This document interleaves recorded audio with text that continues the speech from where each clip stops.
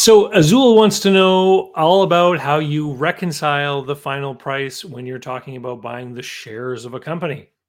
He wants to know about retained earnings and enterprise value.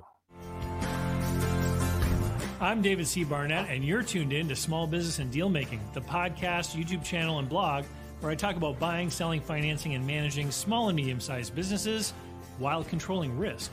So if you're looking to take control of your future through buying a business one day, or if you already own a business and you're looking to grow or exit, you've come to the right place. I talk about interesting things, I talk to interesting people, and I answer your questions every week right here. So be sure to hit like and be sure to hit subscribe, and let's get to it. Hey everyone, I got a great question from Azul about figuring out the final price when you're buying a business in a stock or a share sale or share purchase, I guess. And let me read the question. He was watching the video, What Number Do I Multiply? And put this in the comments. He says, I wanted to know a bit more regarding retained earnings and price. The issue for me is there is a large amount of retained earnings in a share or stock purchase. But what are your thoughts on the end price, retained earnings plus valuation price? I feel that the enterprise value plus retained earnings is excessive at closing price agreement. What are your thoughts? Okay, great question. So what Azul is saying is that, he wants to reference enterprise value. And the way that we get an enterprise value is by taking the cash flow and multiplying it by some number, usually based upon the riskiness of the industry and maybe some comparable transactions. And so we take the cash flow, we multiply it, maybe it's 3 times EBITDA, we get a value. And this is supposed to be the value of the business as a going concern.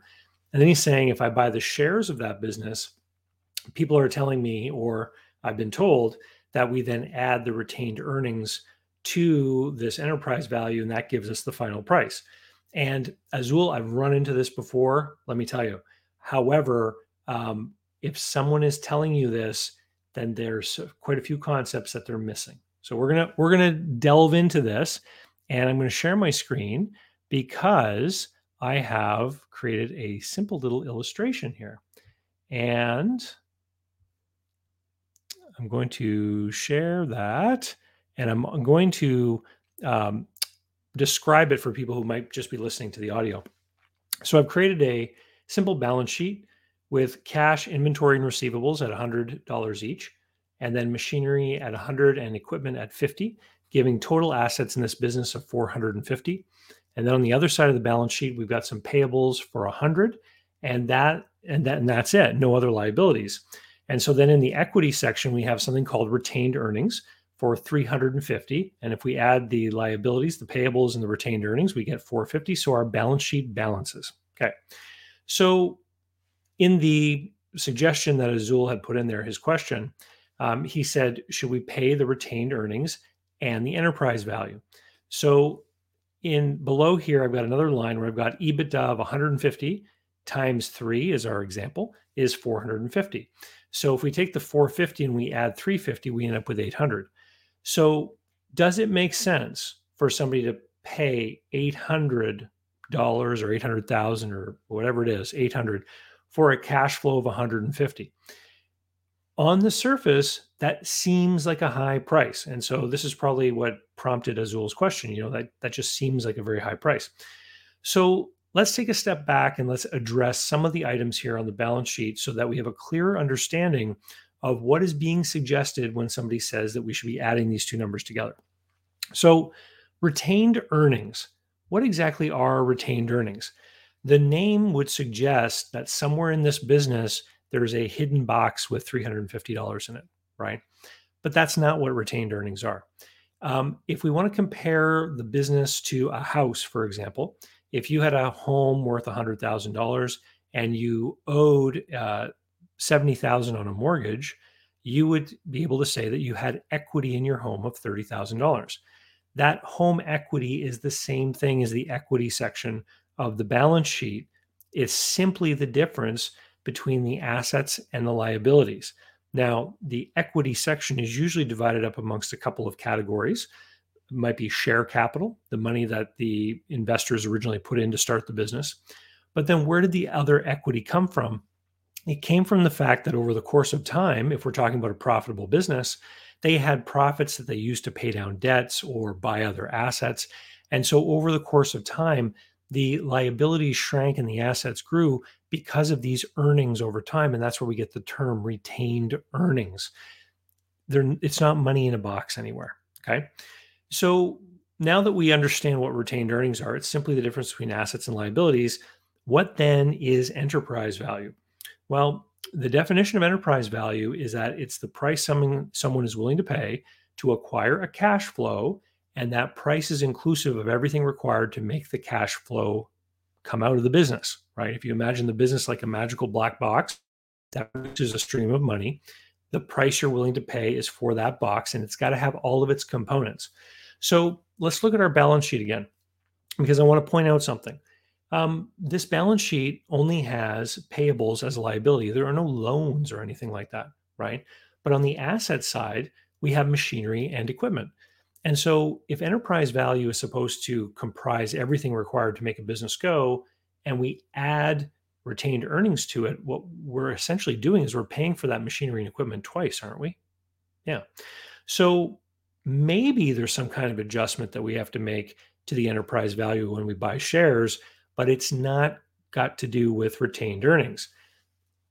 What I think that someone is after when they suggested this to Azul is that maybe there's extra operating capital or short-term capital in the business, current assets, we would call that. And so let's take a look just at the current section of the assets and the liabilities. So if we just look at the current stuff, we've got cash, inventory, and receivables of $300 each and payables of 100. And so that would mean that we've got 300 of assets, 100 of payables. We have a net position in current accounts, or a net current accounts position of 200. 300 minus 100 is 200. So then is this the number we should be adding to the enterprise value? Well, I don't know. You see, here's the problem with this whole line of thinking. The real answer about how we adjust the enterprise value when we buy shares is that it depends on the industry we're talking about. Remember how I said that the enterprise value is supposed to be inclusive of everything required to make a business go? Well, that is also one of the things that is required to make a business go is some element of operating capital that would normally be required to make a business run. Now, that element of operating capital varies from industry to industry. It's often referred to as the net normal position in working capital. And that second N is the critical one, normal. When we figure out the cash flow of a business, we often look at normalizing the income statement or P&L. And so we do add backs and we make different adjustments based on what is actually happening in the business. But not very many people understand that a balance sheet also needs to be normalized if we're going to be talking about selling the shares of a business or even the assets. I'll get back to that in a minute. And so what you have to do is you have to look at the balance sheet of the company and you say, what should this balance sheet look like under normal circumstances? The balance sheet that we're looking at here has no long-term debts. And this is like a lot of balance sheets I see for a company that's been profitable for a long time.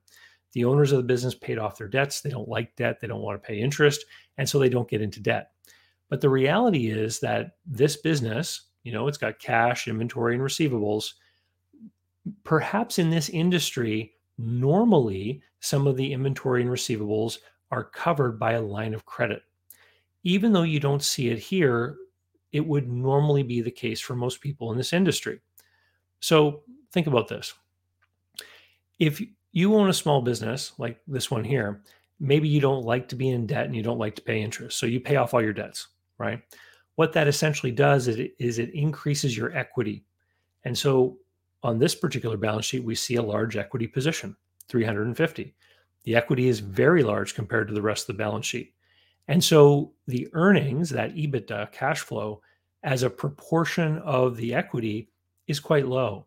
This business is earning a very low rate of return on equity. Okay.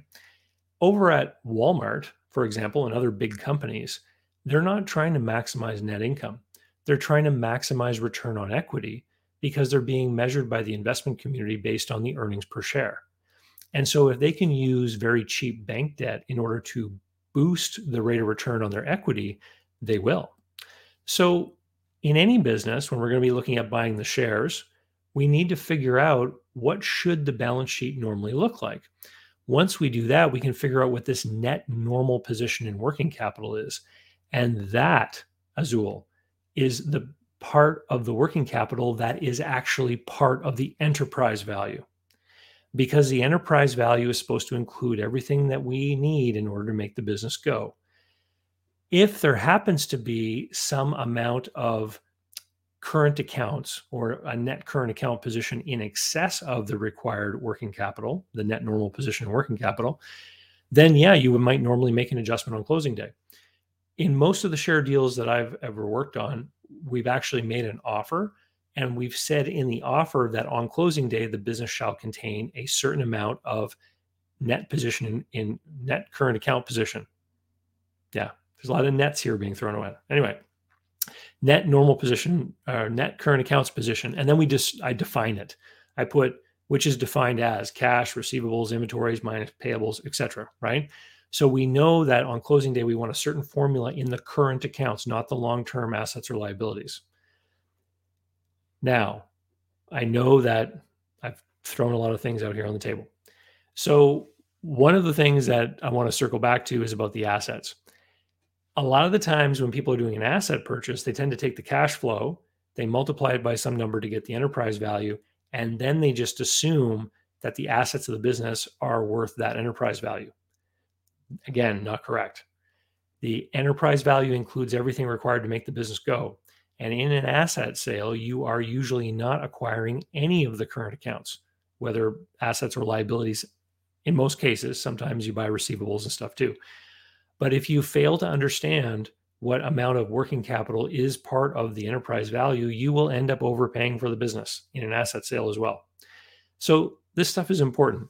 And the reason why I was so pleased, actually, when Azul asked this question, is because late last year, one of the new modules I added to my Business Buyer Advantage program is a whole section on share purchases and share deals. And largely the entire module is about how to go about figuring out the net normal position in working capital so that you can figure out what exactly to offer on a business in a share transaction.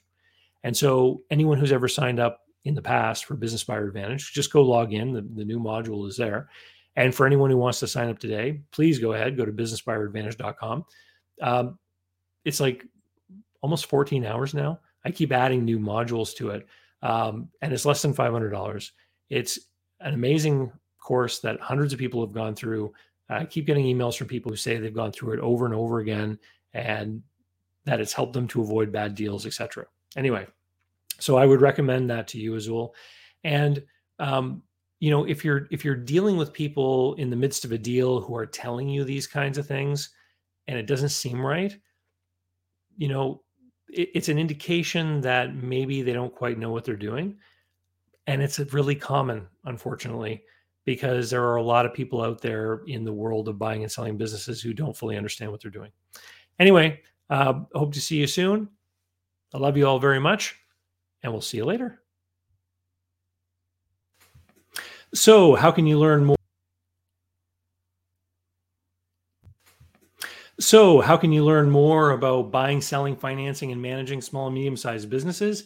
Easy. Head over to my blog site, davidcbarnett.com, where you can learn more about me and how I work with my clients.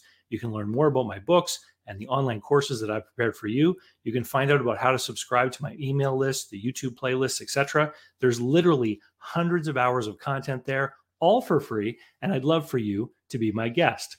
Special thanks go out to Jeff Alpaugh Customs for being my tailor. Men all around the world can look dangerous, just like me, with the help of Jeff Alpaugh Customs.